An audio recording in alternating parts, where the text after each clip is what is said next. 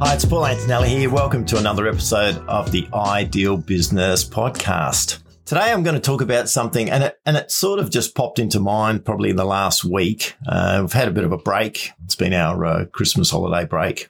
And as you get back into the business, and sometimes being away from a business sort of gives you some different appreciation and some different insights into how the business works and what's been going on. And one of the things that I love about the business, just the way things happen, which would never have happened before without any of my input and involvement. It's quite remarkable. And I don't really take it for granted because I appreciate it so much, because I know that for me to be able to do the things I love to do, the business as its own entity and as something that's just a living, breathing organism just needs to happen and just needs to function. But I've noticed more and more so that the business, particularly with ResiCert, we sell franchises, we do inspections, just happens. There's things that just happen where previously it would have needed some sort of input or some sort of involvement from me. And that's pretty cool. That's a really, really cool place to be. And I always sort of marvel at that, how you can take something and you were so close and so involved in so many parts of a business, and then over time you just sort of slowly are able to step back and extract. Now, what I'm talking about, this sort of subject was, do you have a knowledge base?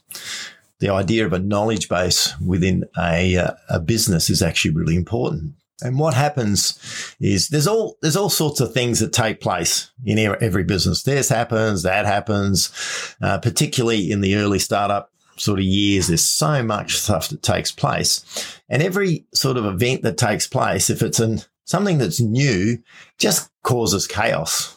Throws things out. How do we deal with it? And did you know how that happened? We didn't know. What's the best way to manage this? All this sort of stuff takes place. And that's why it can be really overwhelming when you're sort of in that startup phase. And I'd probably call that startup phase the first 3 or 4 years of a business, where there's just so many new things happening all the time. And then what happens over a period of time is things start to repeat themselves. Yeah. So, that popped up again. We've seen that sort of way that a complaint takes place, or there's some financial issue, or there's something with a systems issue. Whatever it is, you see that they start recurring. And the trick, I guess, in business, and for yourself to create a little bit of independence from your business and move away, is that you need to build up this knowledge base, this sort of documented information relating to these events and things that take place, so that when they do reoccur, it's not a drama. It's not going to cause you all sorts of issues and all sorts of problems again and again and again. For me, it was pretty easy to sort of get into that habit of doing that because, I don't know if you remember the movie Groundhog Day, where it just happens again. He gets up every day, and the same thing happens. The same 24 hours recurs again and again and again.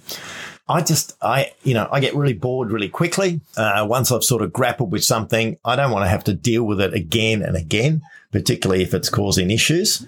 And so I just really like the idea of, documenting it up, putting it together and creating a bit of a knowledge base so that team members can handle it based on the things that have worked before.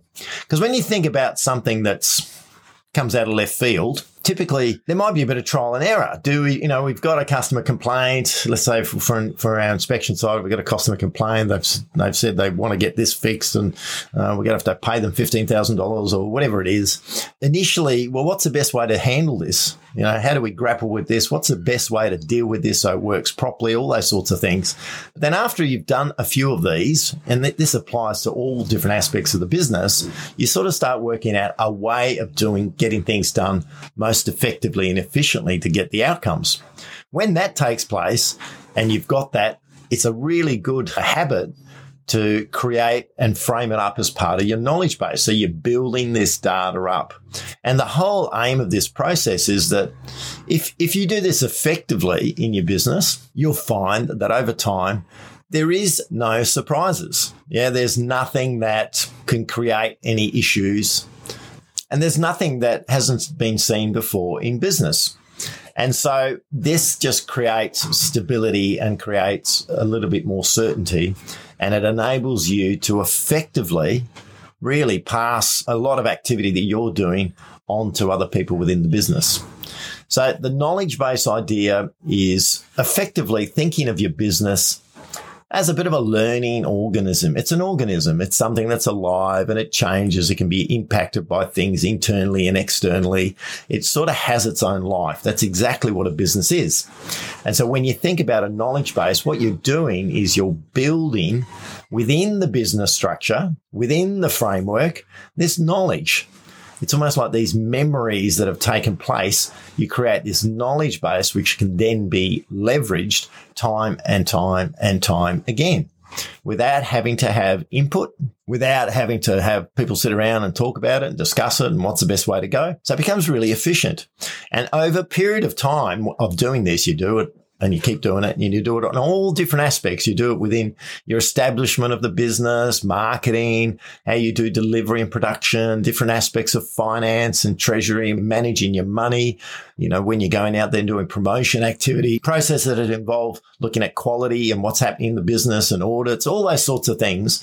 But if you do this across all aspects of your business, then eventually you end up with a very defined and a very deep knowledge base that just makes things happen. And they're not just, these things then don't just become independent from you, but also independent from any specific individual, which is really cool because often in a business, you talk to people and they'd say, well, if I lost John or if I lost Sally, if I lost this person, my business would be a disaster. I'd have some serious issues and things that I'd have to deal with.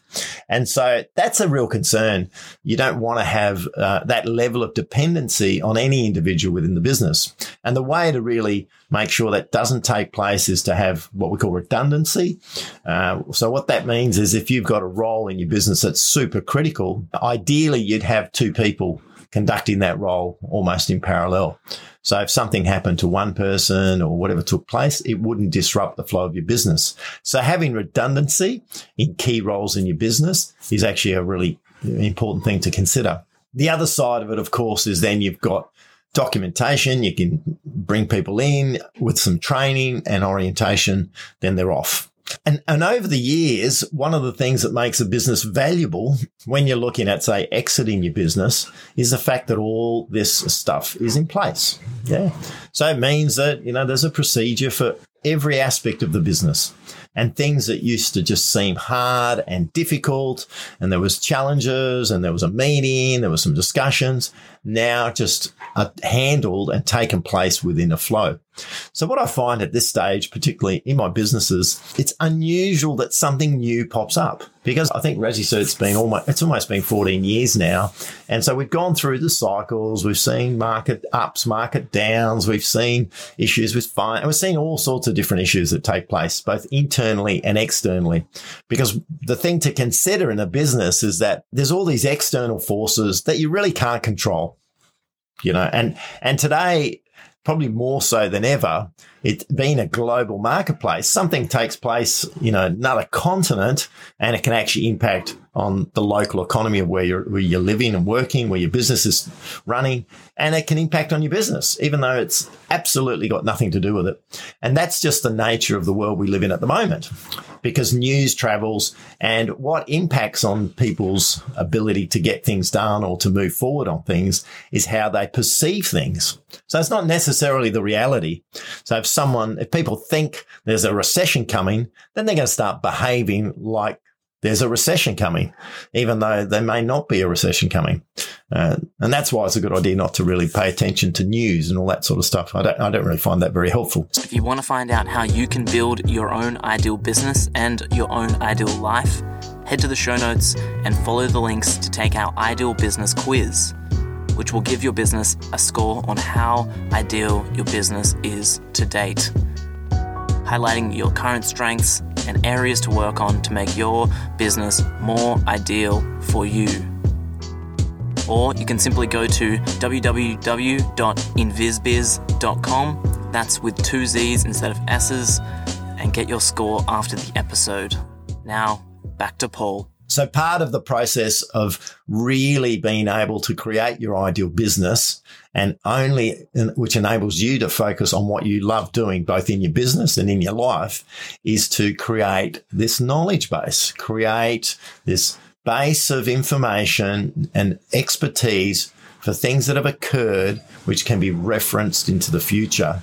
And this will save so much time and so much drama. And you sort of have to be a little bit like, ideally it happens when, you've done something 3 or 4 or 5 and 6 times and you say, okay, I'm over it. I'm done. I don't want to do that stuff anymore. And as being entrepreneurial, you sort of go, oh God, I can't be bothered with the admin or writing this thing up. It's a pain. But actually that's the gateway.